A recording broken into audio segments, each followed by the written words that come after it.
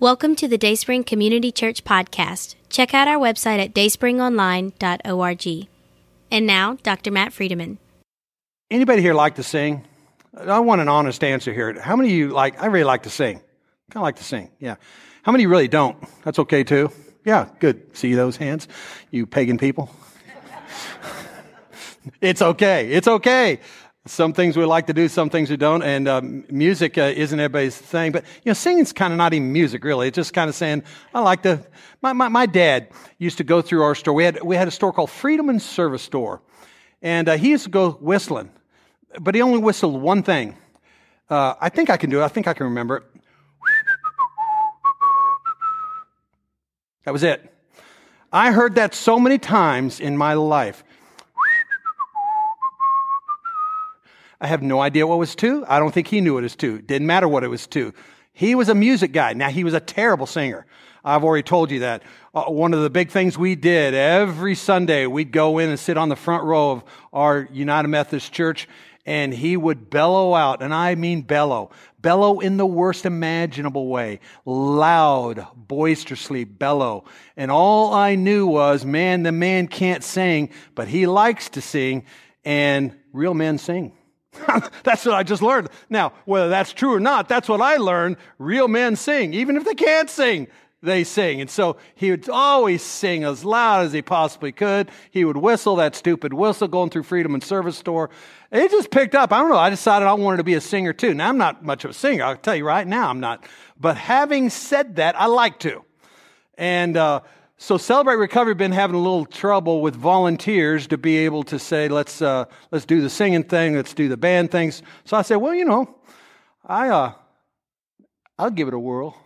So Friday night, I gave it a whirl. I was worship leader for Celebrate Recovery. Not saying it was good, not saying it was anything. It was just me trying to be loud, playing my guitar loud, singing loud. I said, put a lot of vibrato on that. I have no idea what that is, but some way to make my voice sound something that it's not. Put a lot of it on. Is that enough? No, that's not enough. Put more of it on. I want it to echo. I want it to sound epic. It didn't sound epic, y'all. It was pretty. Anyway, so I'll just say that I like to sing. In fact, we're rolling around now to April, and when April starts, that's back in Great Bend, Kansas, where track season really heated up. And as you may remember, I was on the track and field team, and I was a discus thrower, and I got a coach named Don Duncan that started to coach me up, and by the time I was a senior, I was third in the nation. I mean, I was good at this thing called the discus throw. So this is the time when you think, man, April, May ought to be like hilarious times of remembrance for you. They're not. They're times of pain, really. And they're pain because of this episode and maybe a couple of other episodes where I really wanted to rise and I didn't rise. So let me tell you why this is painful. The first point of pain for me is this. I'm not going to tell you the other ones, but the first and major one was there was a state meet. And I'm third in the nation, so I'm going to win the state meet. I can beat anybody that's there pretty easily. Been beating them all year long, been beating them for 3 years. I mean, I can do this. But the night before, they scheduled the variety show. Now, the variety show is when anybody can sing, you can do acts. It's basically a talent show. But it's a lot of fun, and it's hilarious, and you just but it was the night before the state meet. And so I kid you not, I was part of 12 acts during the variety show. I wasn't going to miss it. I had a blast just performing at the variety show. We were singing, we were dancing. My favorite thing was Officer Krupke. I don't know if anybody's seen West Side Story. We did Officer Krupke. It was hilarious. It was fun. We did we had a barbershop quartet. It was so much fun. I had a blast. But that meant I didn't get to bed until 12 or so that evening. The state meet, my event, is at 9. We're 2 hours away from Wichita where the meet is. That means I get up at 6 a.m. in order to be there an hour early. And I don't know about you. High school kids, 6 hours of sleep. I got there and I'm thinking, I'm good. I'm okay. I can do this. And I didn't do it. I got second place. I was third in the nation and second in Kansas. And to this day, it bothers me to no end. I'll wake up at night at 62 years of age thinking I should have won that stupid meet. And let me tell you how I talk myself off the cliff. Whenever I think that thought, I think, yeah, but the variety show.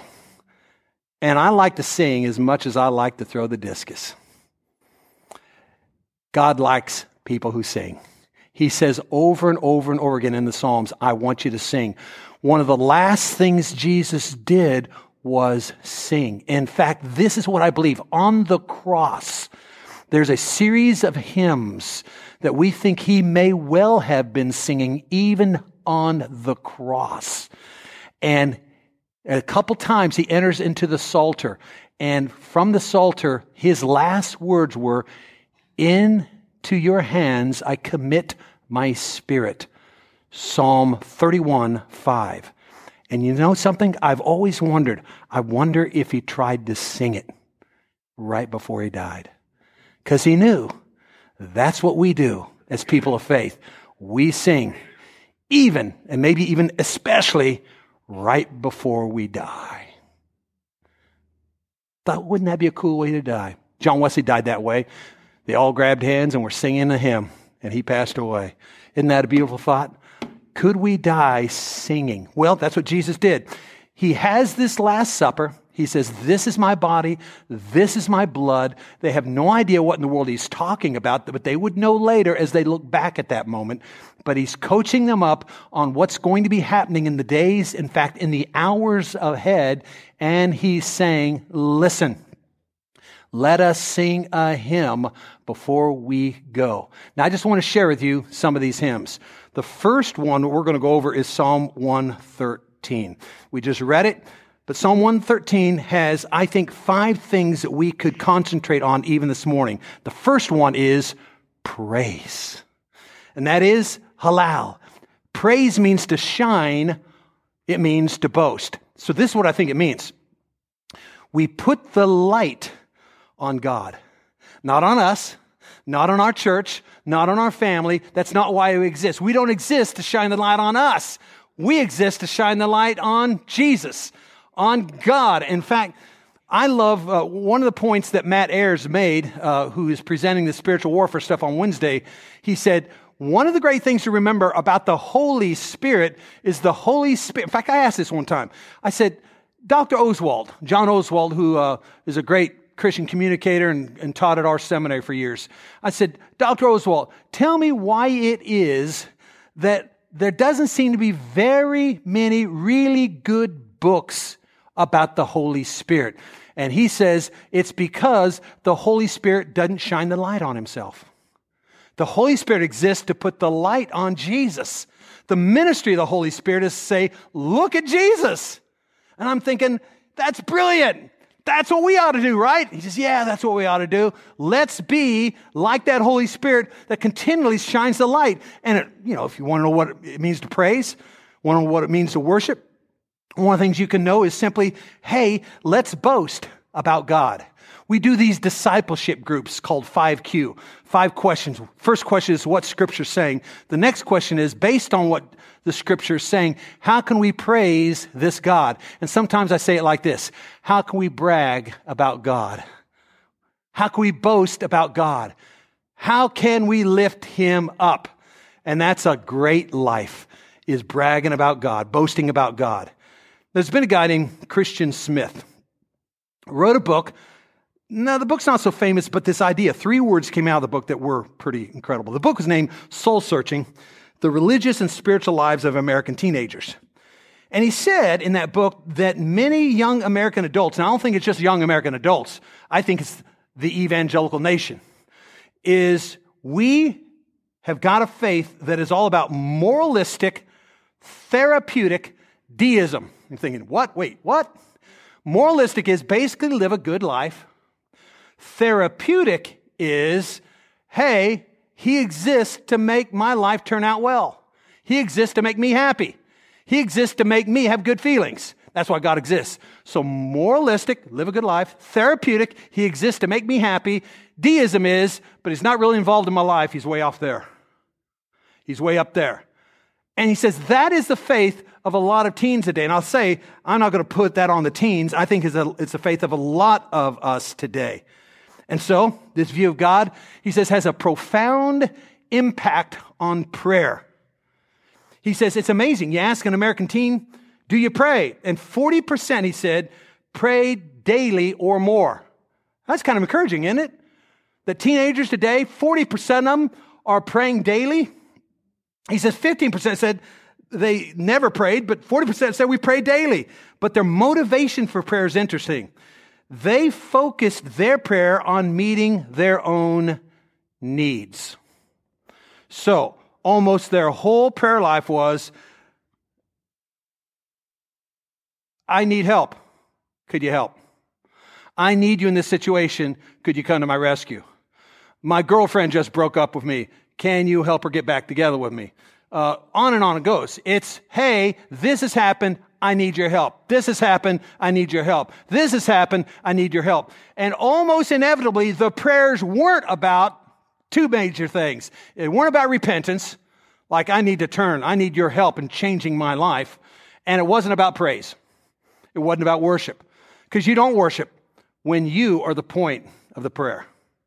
Instead of saying, God, no, you're the point of the prayer. I want to worship you. And so I've always said this, and I think it's very important that we remember it, is the best part, the greatest part, the part that you ought to spend the most time on in your personal prayer life, and I hope everyone has one, by the way. I hope every day you're opening up Scripture. Early in the morning is the best time, but do it whenever you can. You're opening up the Bible, and you're having a prayer time with God based on what you're reading in Scripture. Now, as you have that prayer time, most and the best part of that prayer ought to be worshiping Him, adoring Him. And that's a very unusual American prayer life. That's not what we do. We want to go to Him and begin asking Him for things. I remember years ago, a very, very famous preacher in this nation. If some of you are old enough to remember 1976, remember that? And it was a time when we wondered, will God come in and stir revival in America? And our favorite verse for that was, if my people who call on my name will humble themselves and seek my face, I will heal them. I'll restore their land. And the guy said, well, 1976 has come and gone, and we haven't had revival. And the key reason we haven't had a revival is we were so busy seeking His hand, we forgot to seek His face. And that's worship. Seeking His face, bragging about Him, telling Him how great He is. Because when we do that, our lives turn out extraordinary. In fact, if you want to get strong miracle answers to prayers, the best thing to do is not to ask for the thing. The best thing to do is worship God. He loves answering the prayers of people who worship Him, who praise Him, who lift Him up, who seek His face, who just say, Lord, I'm going to brag about you to you right now. This is how awesome you are. This is how great you are. Well, guess what? That's what a lot of the Psalms are about, but particularly Psalm 113. Praise the Lord. By the way, you know what that word is? You know what that word is in the Hebrew? You want to learn some Hebrew today? You think, nah, not really. You like Hebrew a lot better than we do, preacher. Yeah, you like this word too, though. Hallelujah is praise. Yah is God. Did you know it? Hey, let's do some Hebrew together. Hallelujah. Let's sing it. Hallelujah. Woo! You know Hebrew now. You can go home and say, hey kids, let's do some Hebrew today. Hallelujah. Hallelujah. And that's both how this begins and this ends. It ends with hallelujah. Praise Him, you servants of the Lord. Praise the name of the Lord. And the last three words are hallelujah. Indeed, praise the Lord. Now, having said that, the next great thing we can learn from this psalm is simply we want to praise Him. We want to bless Him in the name of God. Praise the name of the Lord. Verse 2, blessed be the name of the Lord. From this time on and forever, from the rising of the sun to its setting, the name of the Lord is to be praised. One week, a few years ago, we had tragedy to strike Dayspring. One of our people really struggling physically. And it shook up a lot of people. This person was dearly loved, not only in this congregation, but in other congregations. Someone showed up and heard about this and wanted to know what we were doing. I said, well, this is what we're doing. And he says, well, are you praying? Well, of course we're praying. We're laying hands on prayer. Yeah, we're praying. And she all of a sudden just got irritated, like we weren't praying enough or weren't praying the right way. Just really irritated. And she wanted to know, are you praying in the name of Jesus? Of course we're praying in the name of... But listen, why do you ask? Listen, in the name of the Lord is not a magical incantation. There's a lot of people think you just got to say the right words. That's magic. If you think you've just got to say the right words, like in the name of Jesus at the end of the prayer for the prayer to matter, you're dealing in magic. I don't want to do magic, not at Dayspring. I want to do holy.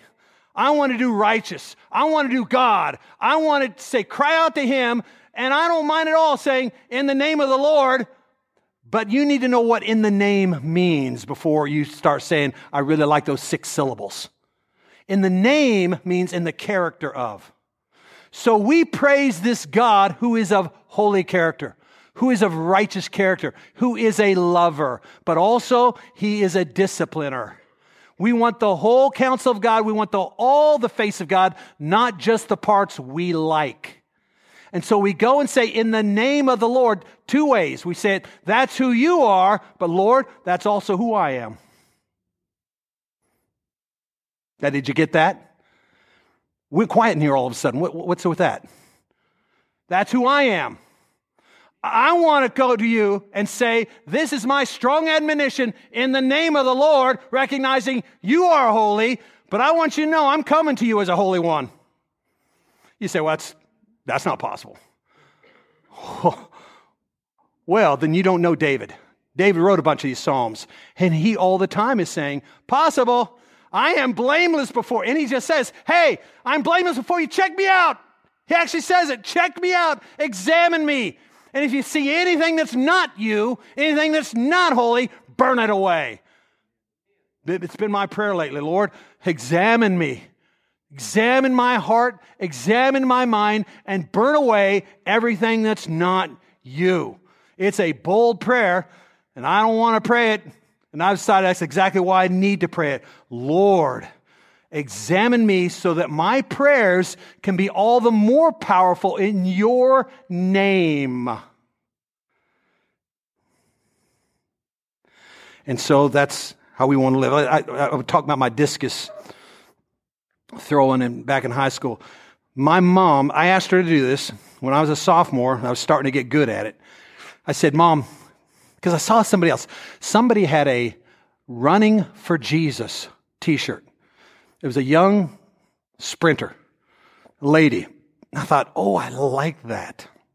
I said, Mom, can we get something like that for me? She went out and she actually made a t-shirt for me, Throwing for Jesus. And so I started going to track meets, throwing for Jesus.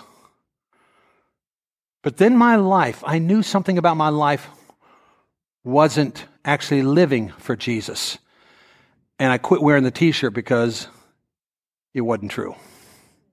If I'm not living for Jesus, I can't say I'm throwing for Jesus.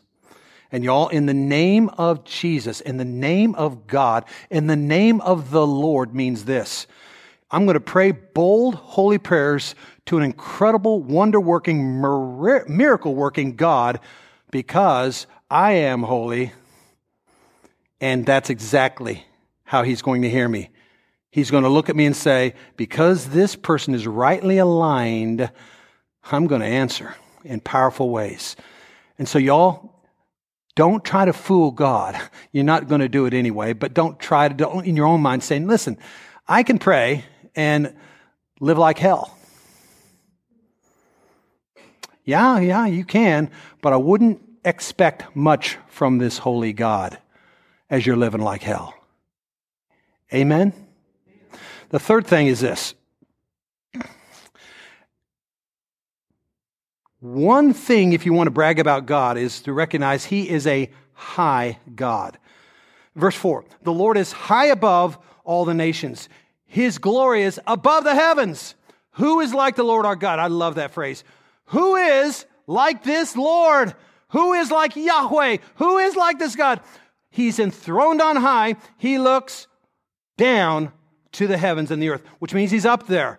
He is an incomparable, exalted, most high God. In fact, I was in my devotions this morning, and I just said over and over again, I just saw this word, He's exalted. Then it says He's the most high God. And I just said, Lord, I want you higher, even higher in my life. So I've been praying this Psalter for years, 5 Psalms a day. And I've just had plenty of opportunity to say, Lord, you're exalted. But the Lord seems to say to me, I love it when you say that to me, Matt. Thank you for saying I'm exalted. Thank you for saying I'm the Most High God. Thank you for saying I'm high above the heavens and the earth. I'm high above the nations. Thank you, Matt. Now, could you act like it? You're going to have opportunities all day long, Matt. You're going to have problems slam dunk you. I've been watching the NCAA tournament. Can you tell? Oh, there's nothing better than a guy dunking over another guy. Guy just up there trying to stop it. He can't stop. Listen, you're going to get slam dunked on this week. And as you are, know that the guy that slam dunked on you is a whole lot lower than this Most High God. And so, know that God wants to say in the middle of that argument at work, remember this. I'm the Most High God, and I want to be high in your mind right now. I want to be the uttermost priority in your mind right now. As you're getting yelled at, as you're about ready to get fired, as you're about ready to face some tough consequences in your life, just know and think of me right now, as the Most High Exalted God. And if we could get that mindset more and more, even if you're stopped for running that sign you shouldn't have been running past in your car, and you're getting stopped, and you're in park, and here comes the guy walking towards your car, most of us aren't thinking the Most High God in that moment. Most of us are thinking, oh man, this is what I'm thinking. All the crime we got in this metro area, and you're stopping me for a stop sign. We're not talking Most High God. We're not talking, hey, I'm a sinner. I'm glad I got a Most High God. Hey, officer, do what you have to do. I messed it up. Anybody ever really messed it up and run into a nice police officer? Let me tell you what happened to me one day. I don't know why I'm telling you this. I'm at in my neighborhood. There's a stoplight here and a stoplight here. And some of you know, I try to get as much out of my gas mileage in my car, which is why I was going 60 miles an hour on the interstate today. It's a game. How big of a number can I get on gas mileage by the time I get to Dayspring Church? Yeah, I'm that irritating guy going so slow to get that number high. And as I'm doing it, so I'm stopped. I'm not stopped. I'm going in. And instead of looking at this stoplight, I'm looking at the next one, thinking I got to get to the next one so I don't have to stop. That's green. This one's red. There's a police officer, I kid you not, right behind me. I see him. I say, I don't care. I'm going slow. I go right through a red light with him right there. He's not 10 feet away from my bumper. His lights go on. I think, oh my goodness, what could have possibly happened? He comes and says, sir, what are you doing? Who in his right mind would go right past a red light with a policeman behind him? Sir, what are you doing? And I tried to act as professionally as I possibly could to say, well, I was looking at the next light. I kind of blew it, didn't I? He says, don't do that again. And walked away. I thought, praise God from whom I was singing, from a blessing flow. Matt, even in those moments when you're a moron, I want you to remember me as your most high God, the highly exalted one of your life. Even in those moments, Matt, watch me bless you as you think those things. Now, I got to tell you, sometimes he'll bless you when you're not thinking those things. That was one of those moments, all right? He's an incomparable, exalted, most high God, and he says, I want to be higher in your thinking and in your doing today, higher than I was yesterday, the day before yesterday, last week. Make me today even higher in your thinking, even more exalted in your doing. The fourth thing is this. He exalts the lowly. I love this. Verse 7, he raises the poor from the dust. He lifts the needy from the garbage heap. Oh.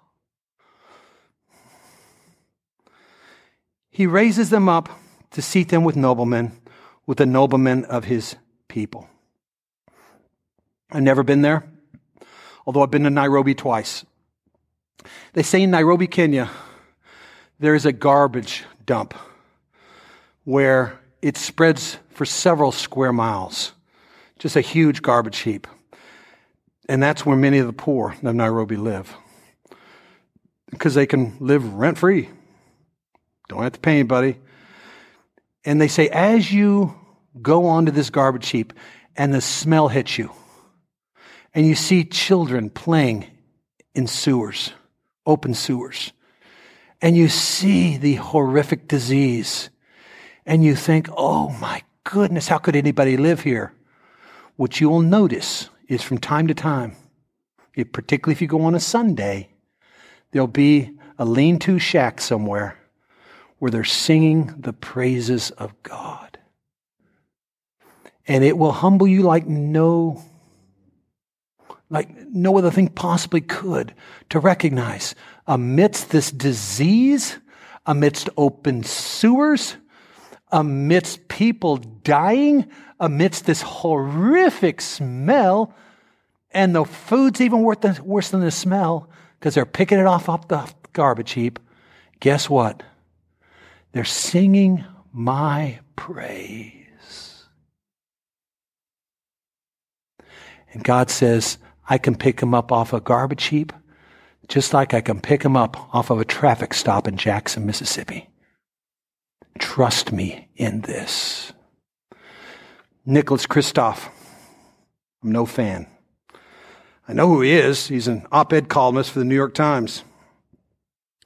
And boy, he can be surprising sometimes, but most of the time he's just plain irritating.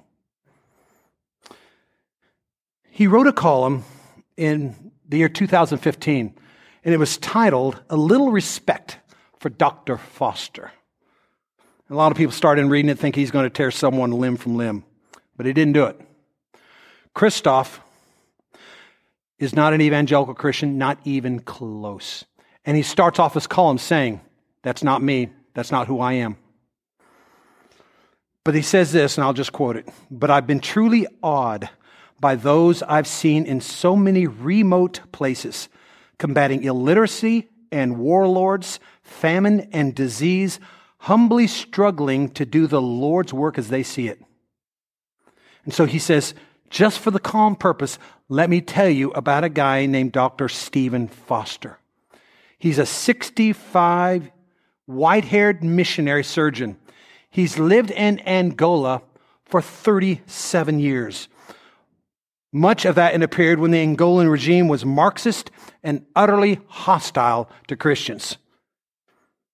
And so he interviews Foster. He says, Foster says, yeah, we were granted visas by the very people who told us publicly, your churches are going to disappear in 20 years. They'll be gone. But privately, they told us, you're the ones. You're the only ones willing to serve in the midst of the fire. And so Kristof said this, of Dr. Foster, one son contracted polio. A daughter survived cerebral malaria. The family nearly starved. His family nearly starved when the area was besieged during war, and Dr. Foster absolutely insisting on sharing the family rations with 100 other famished villagers. And Kristof says this, Next time you hear someone at a cocktail party mock evangelicals, think of Dr. Foster and those like him. These are folks who don't so much proclaim the gospel as they live it, and they deserve better. Y'all, that's the kind of church we are, and we want to be more and more, is we want to look out on a community. And for crying out loud, we're the poorest state in the nation. We ought to be able to find plenty of pain to run towards. And we want to be the community that runs to that pain. And COVID's made it hard, but it's opening it back up, folks. And I never want to be known as the congregation that got comfortable during COVID and couldn't rise back up to run to the prisons. And we're running right now to the prisons. Thank you. Both men and women. The women got stormed out this week. They weren't able to do their thing. But hey, it's happening every week. 14 people received Jesus Christ as Lord and Savior in a prison this week because of Dayspring's influence, because Jesus is working through Dayspring in that prison. And on it goes. Listen, nursing homes are going to open up. When they do, we can't say, I just don't think that's my call. I love William Booth. Y'all know who William Booth is? Salvation Army. William Booth would say, not called? Did you say not called? Put your ear down to the Bible and hear him go bid you pull sinners out of the flame of fire. Put your ear down to the burdened, agonized heart of humanity and listen to their pitiful wail for help. Go stand by the gates of hell and hear the damned entreat you to go to their Father's house and say, sister and brother and cousin and mother, don't come here. Then you look Christ in the face, whose mercy you say you want to proclaim, and tell him whether you will join heart and soul, body and circumstances in order to publish his mercies to the world. Not called. We're called. We're called to be like this God. You see, listen, whenever they're bragging about God in the Bible, it's not just for fun. It's saying, hey, that's what you ought to be. You ought to live like a highly exalted one. You ought to live like that. And the way you do that is the way Jesus did it. He washed feet as the highly exalted one. Guess what? And guess what else he did? He went to the margins of the culture, didn't he? He said, I want to touch those no one else wants to touch. I want to interact with the people no one else wants to interact with. I want to embrace those who are unembraceable, or so the culture says. That's who I belong to the mostest in this culture. And he says the same thing to you when he says, follow me. Follow me. And so when it says here, he raises the poor from the dust, he's also saying, and so do my people. When it said he lifts the needy from the garbage heap, he says, listen, my people, Dayspring, is looking for the garbage heap scenarios. It says, hey, I want to seat them with respectable people in the culture, noblemen, the noblemen of his people. God wants to do it, and he wants to do it with you. Last thing here I want to say is just a little personal. But I was zipping through actually last night saying, I don't know what to say on this one. And I came across something, and I looked over to my wife, sitting over there on the couch. I said, sweetheart, this is you, wasn't it? Sometimes as a family, we sit around and just give thanks. What does Jesus bless us with that we need to brag about him on? How can we brag about God right now? And my wife said this. There's a speaker one day, she said they came to Asbury University. It was during what they call the fall revival. So every year they have a fall revival. And sometimes it's really great and sometimes not so much. And that year, she seemed to think it was really great. The speaker was spot on. God was on the move. And the speaker said, the Lord calls us by name. So he said, I want you, every one of you students right now, to pause. And I want you to ask Jesus what name that he wants to call you by. What name does he want to call you by?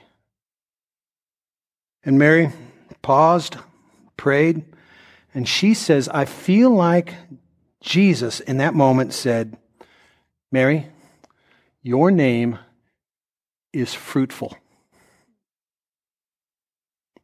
I'm going to call you by name fruitful.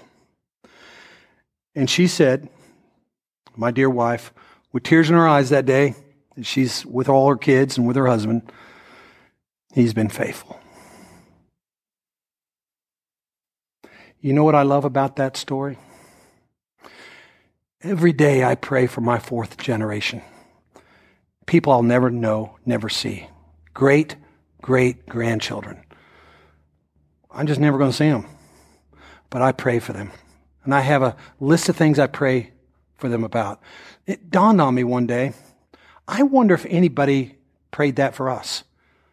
The way life has turned out, I bet somebody was praying like that for us.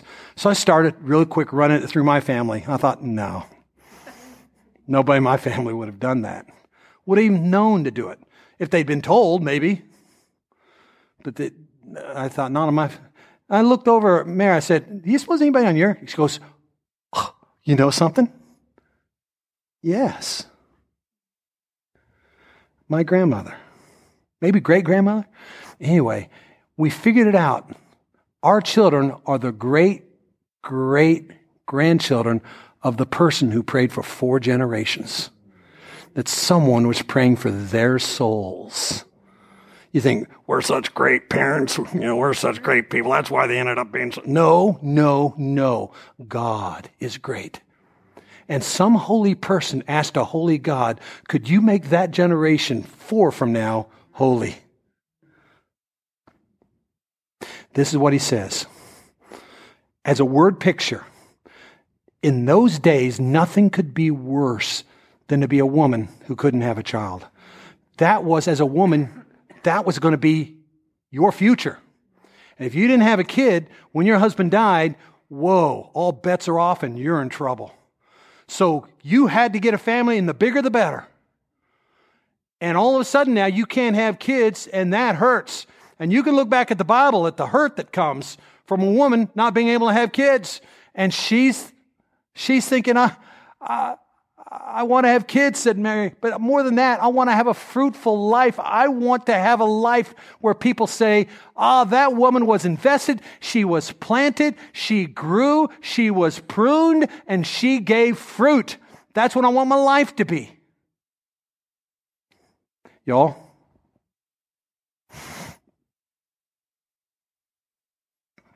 One of the best things God does is He gives fruitfulness to fruitlessness.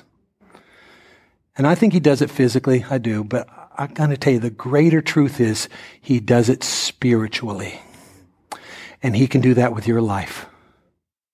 Someone just recently, just this weekend said, I just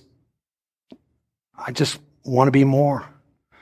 And I think what he was saying was, I just want to be fruitful for Jesus. And so we had this talk and we had this fellowship, and y'all, it's going to happen in his life. It's going to happen in his life. But it's going to happen as he says, I am today fruitless. I want to be fruitful.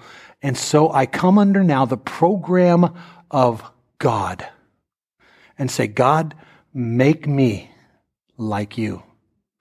Here's what's interesting. There's a story in the Bible about a tree that's not producing fruit. Let's chop it down. Someone intervenes and says, no, give us another year. And what you do is you dig around it. I love this part of it. And you stick manure on it. Now, manure is kind of a cool thing if you're a growing thing. For us, it probably sounds just like Jesus meant it to sound. You stick cattle droppings on it. Sheep droppings on it. You're thinking, I don't want that. No. I want moralistic therapeutic deism. I want to feel good. I'm going to God right now because I want to feel good. Well, what if he wants you to feel good eventually? But right now what he's got to do is plow you up. He's got to prune you back. He's got to add some cattle droppings to your life. I don't want that. Well, then you're not going to get the fruitful. How many here are willing to say, whatever it takes, that's what I want God to do to my life to make me spiritually fruitful? And Jesus, I believe there's some hearts around this place right now that are willing to say with Psalm 26:2, examine me. By the way, David just said I'm blameless. I'm without blame. I'm without sin. So examine me, examine my heart and my mind, and then burn away, refine me. Burn away everything that's not you so that I can be fruitful. Now, this is what it meant for Jesus. He just got done praying that, singing it, that I might be fruitful. Amen, guys? Amen. All right, let's go. Let's go across the street to the Mount of Olives, where I'm going to get betrayed. A couple hours later, one of you guys are going to deny me. They're going to start spitting on me. Going to rake a whip with sharp things at the end across my back 40 times. I'm going to be practically dead at that point. But that's not going to be enough for them. They're going to say, here's a Roman gibbet. Here's a cross. Carry that.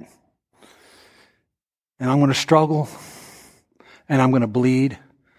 And I'm going to hurt all the way out. Then they're going to throw down that cross. They're going to stick me on it.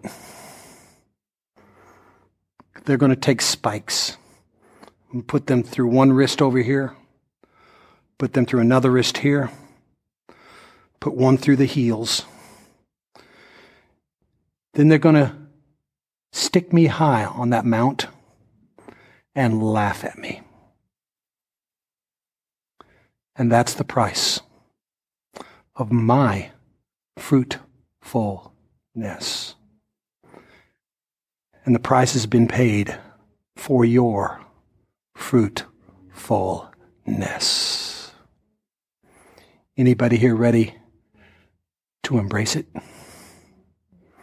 Jesus says the way to fruitfulness is deny yourself, take up the cross, and follow me. Lord, there are many people here that say, I'm more ready now than ever before to be that kind of woman, to be that kind of man. Jesus, it can only happen by your grace. So give us grace to deny, grace for our own personal tailor-made cross, and grace that we might follow you. In the name of the Father, and the Son, and the Holy Spirit. Everybody say, in the name of Jesus, we pray. Amen and amen. God bless you, dear ones. Thank you.